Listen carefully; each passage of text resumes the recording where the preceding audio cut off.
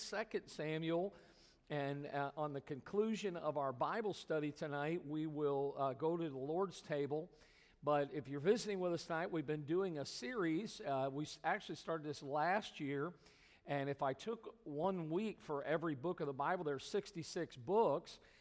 We would be 66 weeks. That'd be well over a year. We were able to combine a few of the smaller ones. We may get into some combinations when we get into some of the other books in the latter part of the Old Testament. We'll see how that goes. But I always try to do justice to the Word of God. Don't want to skip over. And I try to share what the Lord lays on my heart. And I realize, listen, if you were up here, you probably would share maybe different things. There's so many things. And so tonight, we started last week with 1 Samuel. Tonight, we're in 2 Samuel. Of course, you can see the books on the shelf. There, again, the Old Testament books were in that section of books that are blue, light blue. And these are the books that deal with the history of the nation of Israel. And, of course, Israel is God's chosen people. And we're making our way through this historical section. Of course, next week we'll move into 1 Kings. And so if you notice there and you grabbed a copy of the outline tonight, anybody got in here did not get a copy of the outline, raise your hand. We'll get you a copy. Make sure that we got everybody. It looks like everybody did a great job. And so as we get started, what I try to do every week is give a title to each one of these studies just to help you be familiar with it. 2 Samuel is the book of God's king. Now, if you remember what 1 Samuel was, it was the book of, anybody remember? It was the book of the people's king, right? The king that man wanted. Remember, they wanted to be just like all the other nations. And remember that God's heart has always been, by the way, it still is, that He just wants to be God in our lives. There shall be no other gods before me. And yet, what does man always want? Man wants his way. He does everything that is right in his own eyes. And I love how you get from 1 Samuel, the book of the people's king, to 2 Samuel, which is the book of God's king. And of course, really, you're moving from the kingdom of Saul, which was the king appointed, and then you move tonight to our study, which we set that up at the end of last week, which is the reign of David. And the Bible says David was a man after God's own heart. Now, all of us know from studying the Bible, and we'll conclude our study tonight with this thought, is David was just like all of us. David was a man that made some mistakes in his life, but I love the fact that David had the right kind of heart to get right with God. Aren't you glad God gives us another opportunity? God gives us a chance to repent of our sins, and certainly we see that in the life of David. Now, the name, some of this parallels what we saw last week. The word Samuel means heard of God, and the book of Samuel, which is 1 and 2 Samuel, actually form but one in what is known as the Hebrew canon. And of course, you understand that God gave the Old Testament in the Masoretic text of the Hebrew. So when you look at their canon, it again doesn't necessarily, you wouldn't look per se the way ours is laid out. So you would see this as one book in the Hebrew canon, meaning the book of Samuel, but we see it in our Bible as 1 and 2 Samuel. Now, both of them contain a history of the life of Samuel and all that involved in his life, and so that's probably Samuel calling right now. And so notice how this book is connected to the preceding book, okay? So think about this. 2 Samuel is simply this. It's a continuation of 1 Samuel. It picks up right where 1 Samuel left off. Now, if you have your Bible, before we go to this chart, I want you to turn with me to 2 Samuel chapter 1, and I want you to see, notice in chapter 1, beginning in verse number 1, the Bible says, "Now it came to pass after the death of Saul, when David was returned from the slaughter of the Amalekites, and David had abode 2 days at Ziklag, it came even to pass on the third day that, behold, a man came out of the camp from Saul with his clothes rent and the earth upon his head, and so it was, when he came to David, that he fell to the earth, and he did obeisance. And David said unto him, From whence comest thou? And he said unto him, Out of the camp of Israel am I escaped. And he begins to tell how Saul, and of course Saul's son Jonathan, how that their lives were taken in the battle. Now notice if you drop down to verse number 10, as this messenger is reporting to David, verse number 10, "So I stood upon him and slew him because I was sure that he could not live after that he was fallen," talking about Saul. "And I took the crown that was upon his head and the bracelet that was upon on his arm, and have brought them hither unto my Lord." Then David took hold on his clothes, and he rent them, and likewise all the men that were with him, and they mourned and wept and fasted until even. Notice these words, "for Saul." Remember how Saul had tried many times to take David's life. And yet not only David, but the men that were with David, they mourned, look at it, for Saul and for Jonathan his son and for the people of the Lord and for the house of Israel, because they were fallen by the sword. So 2 Samuel picks right up. It's a continuation of 1 Samuel. Now, if you look at this chart that we have here, and Ernie will hopefully be able to blow it up here a little bit to help us out, but if you look at this chart, you see how it begins with David's triumphs, the wonderful things going on in the first 4 chapters of David's life. Notice that it's really kind of divided. At first, David was reigning in Hebron, and while he was there, you see David, of course, his lament over Saul's death and some other things. David is then crowned in chapter 2 and so on. Then notice that the headquarters, so to speak, was moved from Hebron to Jerusalem. Jerusalem now being the new capital, a new worship center, and of course that is still the case today. We see some other things taking place, and then when you look into the next section, if you move over a little bit, notice that was his triumphs, but then we see David's troubles. And 3 ways that David had to deal with some difficulties. Notice it first of all begins with David's troubles with himself. All of us struggle from time to time. And you know, sometimes we are our greatest enemy. And David struggled in his life. And notice here, David sinned, of course, with Bathsheba. And David shouldn't have stayed. He shouldn't have tarried behind, but yet he did. And of course, we see that he was struggling within himself. Then notice also he had troubles with his family. Anybody ever had family troubles? I don't think anybody in here has ever had family troubles. Families are great. But David had problems from time to time with his family. And of course, you probably have read, maybe you've read through 2 Samuel dealing with Amnon and Absalom. And, again, I've never had sons, but this book right here maybe is a good indication, Rogan, not to have boys. I don't know. But we see here some of the troubles that he had with his family. And then notice he also had some troubles with his nation. And you're going to find that not everybody's always going to agree with everything you do.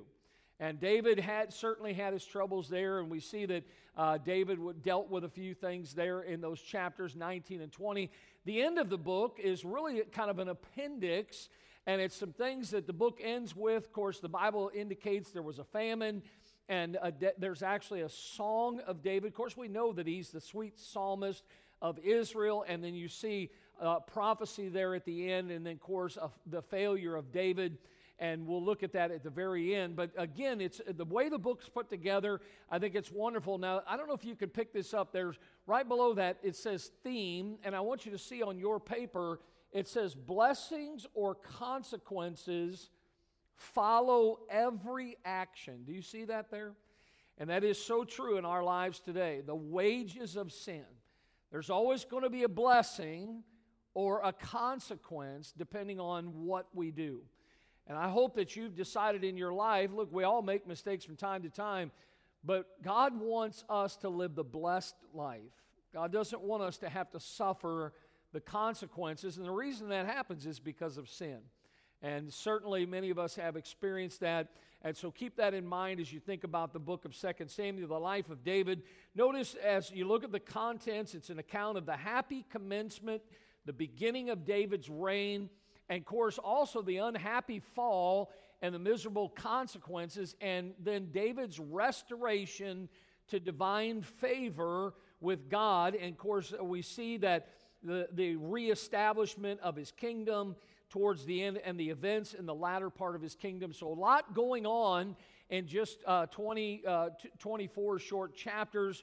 But the book in character, just like all those we've been looking at the last couple of weeks, is a historical book in this section.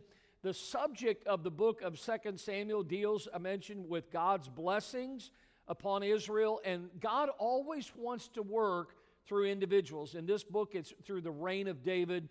So in your life, understand, you may never be the king of a nation, but God still wants to use you. He wants to bless others through you.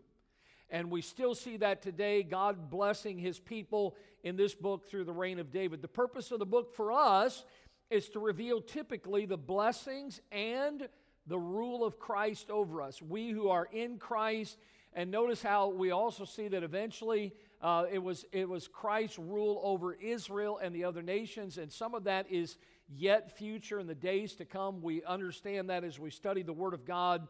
The outline is real simple, 3 parts, kind of follows a little bit of what we already looked at. The first section deals with the triumphs of David, and you can see the things that he dealt with there with Abner and with Ishbosheth and some other enemies. And then the troubles of David and what caused some of those, what were some of the results. Hey, when I think about some of those troubles that David had, if I could just categorize them, I would say some of them were domestic troubles, some of them were public troubles that David had, and then you remember the revolt, the rebellion of his son Absalom, and how David had to deal with that. Of course, that's a difficult, even when he heard about the death of his son, David really poured his heart out because of what had happened in the life of his son. And so the troubles of David, and then the book ends, the last 4 chapters, dealing with the throne of David being restored. And you can see again him returning to Jerusalem, the punishment of Saul's sins, and of course some other things, David's last words. And so that just gives you a little bit of an outline. Maybe it'll help you as you're reading through this book in the future. Now the scope of the book, just kind of help us to understand, again, it contains a history of about 40 years. And this would be beginning from the death of Saul that we just read to near the close of David's reign as the king of the people of Israel. And so the writer, I mentioned this last week, kind of follows what we saw in 1 Samuel. It was probably written by Samuel. Also, there's mention of Nathan and Gad. The Bible mentions in 1 Chronicles 29:29, the acts of David the king, first and last. Behold, they are written in the book of Samuel the seer. Of course, seer is just another title, another synonymous word of those that had a position that God was able to show them some things. And then it says, and in the book of Nathan the prophet, and in the book of Gad the seer. So we find that these 2 individuals may have had a part in some of the writing, the latter end of 2 Samuel. It was written probably around 1011 to 971. Of course, this is BC time, before Christ. We see it heading closer to the birth of Christ, but this was certainly written during the reign of David, somewhere in the land of Israel. And of course, sometimes people make reference to Palestine, and they're referring to the same thing, the land of Israel. The key chapter would be chapter 5, and this is where God then brings David in. David becomes the king over Israel. Remember, before this time, David had already been anointed, but Saul was still the king, and so until it was God's timing, even in David's life, everything happens in God's timing.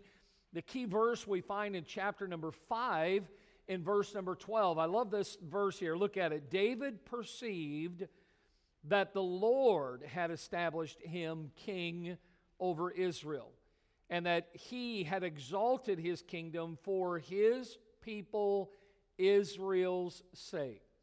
That's a great thought right there. David understood this was the Lord's doing, and in his heart it was marvelous that God was giving him the privilege, the honor. Hey, look, every time I stand behind this sacred desk, I feel the same way. God could have put anybody here, and I certainly am not worthy, but I love the fact that God's given me an opportunity, and I want to be a blessing and a help as God was using David also to establish his people's situation, the kingdom that God had given to him. And so the key word goes along with that is the word king. David becomes king, and the phrase that we see mentioned in 2 Samuel 6:17 is before the Lord. Before the Lord. They brought in the ark of the Lord, and they set it in his place. And of course, God had a specific order for that ark. And it says in the midst of the tabernacle that David had pitched for it, and David offered burnt offerings and peace offerings, and here it is, before the Lord. Remember how Saul had tried to do some things that was not his place, and how upset Samuel and others were that he did what he did? David was trying to do things God's way. And the Bible says that he set this up. He offered burnt offerings, peace offerings before the Lord. Now, the key thought mentioned a couple times tonight is the reign of David. All of this revolves around David's time in the kingdom. The spiritual thought we see for 2 Samuel is the call of David as God's anointed. And certainly God's hand was upon David as God's anointed. A couple things that I saw, and they really revolve around one individual. And of course, I've never in my life ever met someone named Mephibosheth. Anybody ever met a Mephibosheth?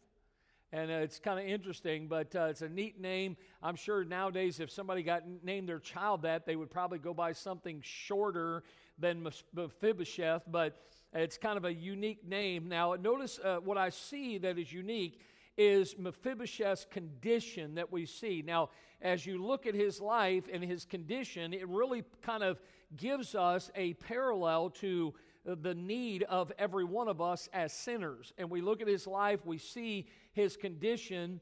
And of course, if you're wondering who Mephibosheth is, this would be the 5-year-old son of Jonathan. And of course, remember how Jonathan and David were friends. Matter of fact, the Bible says their hearts were knit together. Now remember this, that Jonathan was the son of Saul. And Jonathan was one that was a friend to David when Saul, of course, was not being friendly to him. But David and Jonathan developed quite the friendship. And we find that in time, as David then, of course, starts his reign as king, David finds out about Jonathan's son, Mephibosheth. And he's a great picture here of the condition of the sinner, the need that everyone needs in their lives. Because notice 3 things. He was fearful, and we see that indicated because he was being hidden from the king. And oftentimes you see that's what happens, is we allow fear to hinder us, to cause us to hide, to not do what God would have us to do.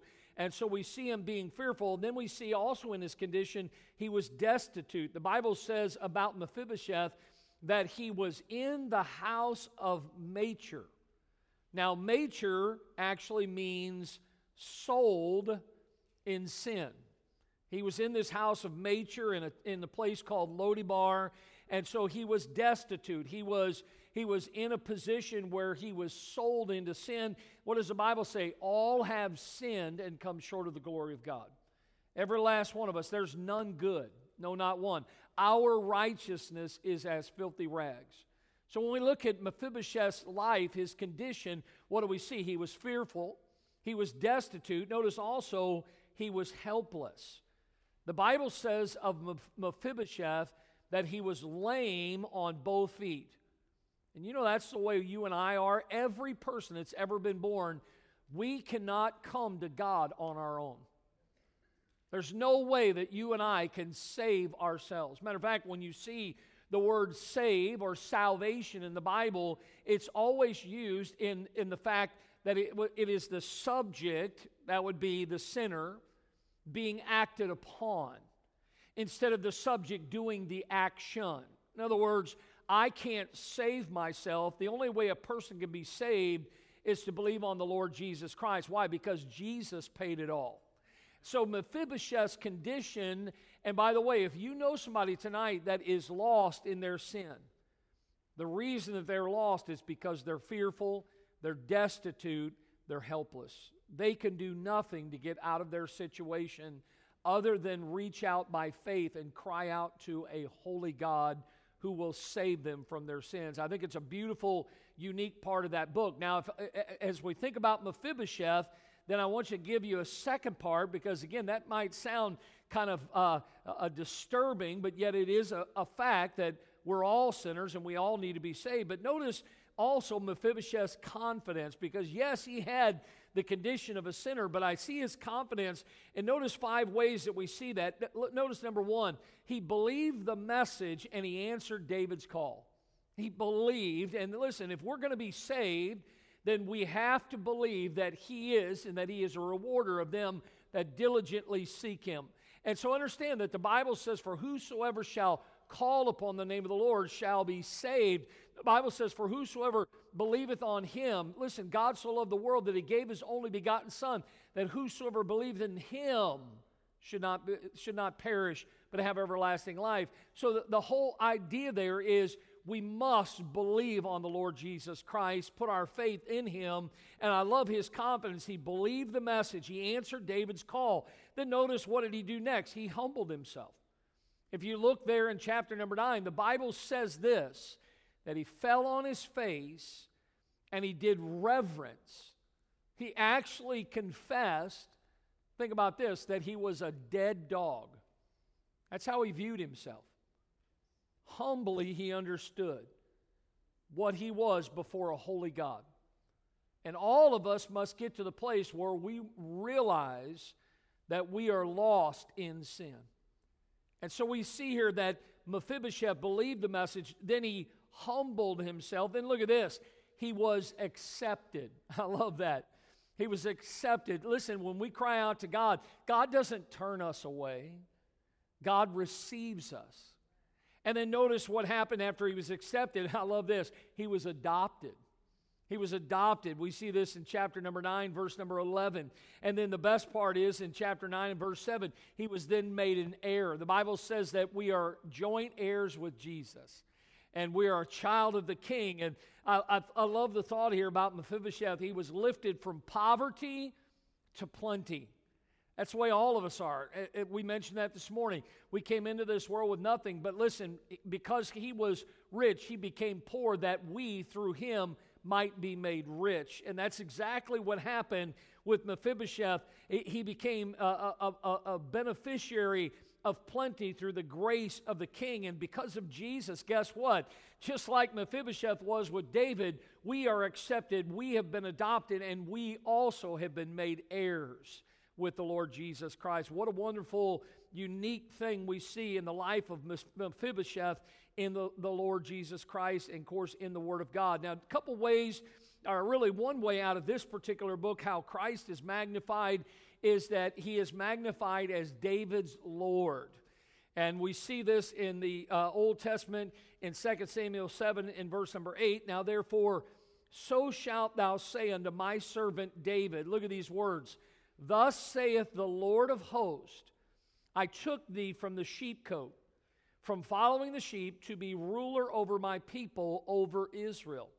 When you go to Psalm 110, the Bible says, the Lord said unto my Lord. Notice capital L, capital O, capital R, capital D. The Lord said unto my Lord, sit thou at my right hand until I make thine enemies thy footstool. And of course we see Christ is the one being magnified in David's life, even in 2 Samuel, as David's Lord. And so when we get to the end of the book and we think about 2 Samuel, of course 1 Samuel introduced us to the monarchy of Israel, but 2 Samuel actually chronicles the establishment of the Davidic dynasty, and we find also the expansion of Israel under God's chosen leader. When we get to this book, the book opens with David's learning of and David's lamenting of Saul and Jonathan's death. David's pouring his heart out. We just read how that he mourned. The men that were with him mourned. Notice that the Lord then, after that death of Saul, the Lord sets David over the tribe of Judah and then over all Israel as God's, notice here, he is God's anointed king. And what is he to do? He is to unite all 12 tribes into one nation. Hey, listen, the devil is the one that loves to divide. But God has always wanted us to be a people that are united. One of the strong things about the church in the first century in the book of Acts is that they were in one accord. The Bible says that there was a unity among them. And when we think about division and discord among the brethren, that is the work of the devil. And even here with the nation of Israel, God allows David to be anointed to be the king, and he sets him over Israel so that David would unite them. Now, we'll look here in the weeks ahead how that united kingdom becomes a divided kingdom. But this is what we see taking place in the ministry and the kingdom of David. Now, despite the turmoils in David's latter years, David did enjoy the Lord's forgiveness, and David did enjoy the Lord's favor in his life, and his genuine sorrow and the regret that he had over his sins actually revealed the repentant heart of David, to which the Lord was well pleased with David's repentance. And listen, folks, if there is sin in our lives, there must always be repentance before we're made right with God. Now, I want you to take your Bibles with me tonight as we think about David's life and how David got right with the Lord. And turn with me to Psalm 51 tonight, and I want you to look at this psalm. Of course, this is one of the Psalms of David. And I'm going to ask you to do something for me tonight as we prepare in just a little bit for the Lord's table. And as you turn there to Psalm 51, if you do me a favor, we're going to read from verse 1 down to verse number 17. And I'm going to ask you to read with me responsively. So what that means is I will read verse 1. Then I would like all of you together to read verse 2. I will read verse 3. Then all of you together read verse 4. And so we'll do that all the way down to verse number 17, which we'll all read verse 17 together, all right? So if you did not understand that, you read the even number verses, all right? So here we go, Psalm 51. And notice the heading here. This is a psalm of David when Nathan the prophet came unto him after he had gone in to Bathsheba. Verse number 1, the Bible says, "Have mercy upon me, O God, according to thy loving kindness, according unto the multitude of thy tender mercies, blot out my transgressions.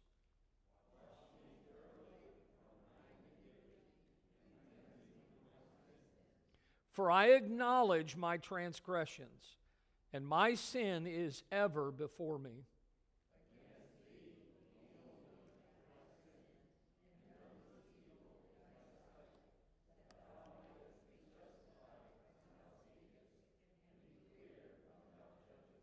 Behold, I was shapen in iniquity, and in sin did my mother conceive me.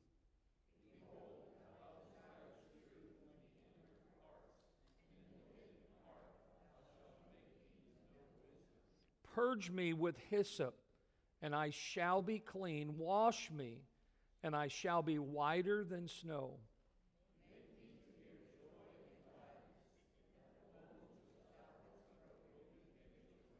Hide thy face from my sins, and blot out all mine iniquities.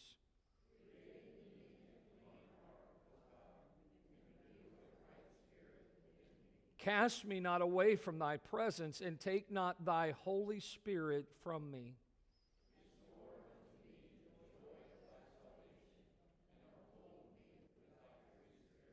Then will I teach transgressors thy ways, and sinners shall be converted unto thee.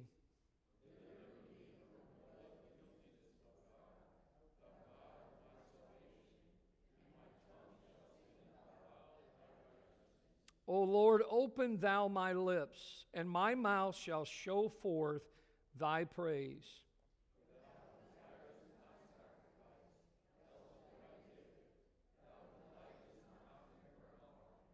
Verse 17, everyone. The sacrifices of God are a broken spirit, a broken and contrite heart. O God, thou wilt not despise. I'm going to ask the men to come at this time, and we'll prepare for the Lord's table. You think of that psalm, Psalm 51. David, certainly like us, David had done something that he should not have done. And when I think about the fact that we who are saved, listen to me, we who are saved does not mean that we're perfect. It's a wonderful thing to be a child of God. But when you look in the Bible and you find verses like 1 John 1:9, the Bible says, if we confess our sins. That was written to Christians. See, we all make mistakes. And so before we take the table tonight, I want you and I to just take a moment and go to the Lord where you're at. And let's have a word of prayer and ask the Lord to bless this special, sacred time, especially as we think about today being Palm Sunday. How Jesus, many years ago today, rode into the city of Jerusalem. And they were crying out, Hosanna to the King. And Jesus knew, God in the flesh knew what this week that we will go to work and we'll go about our business and our lives. Jesus knew what this entire week would hold for him because he was God. And as we take these elements tonight, I want you to think about the sacrifice and the willingness of God in the flesh to give his life so that we can have eternal life. I understand that this is just bread and juice tonight, but it's what it represents. Certainly, as you eat the bread and you drink the juice, there's no saving power in these elements. They do not become the literal body and blood of Christ. But as you have that taste on your tongue, may it remind you of how Jesus in that upper room spent time with his disciples.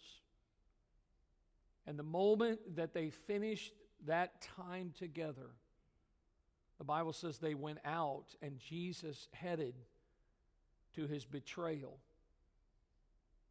He was arrested. He was on trial.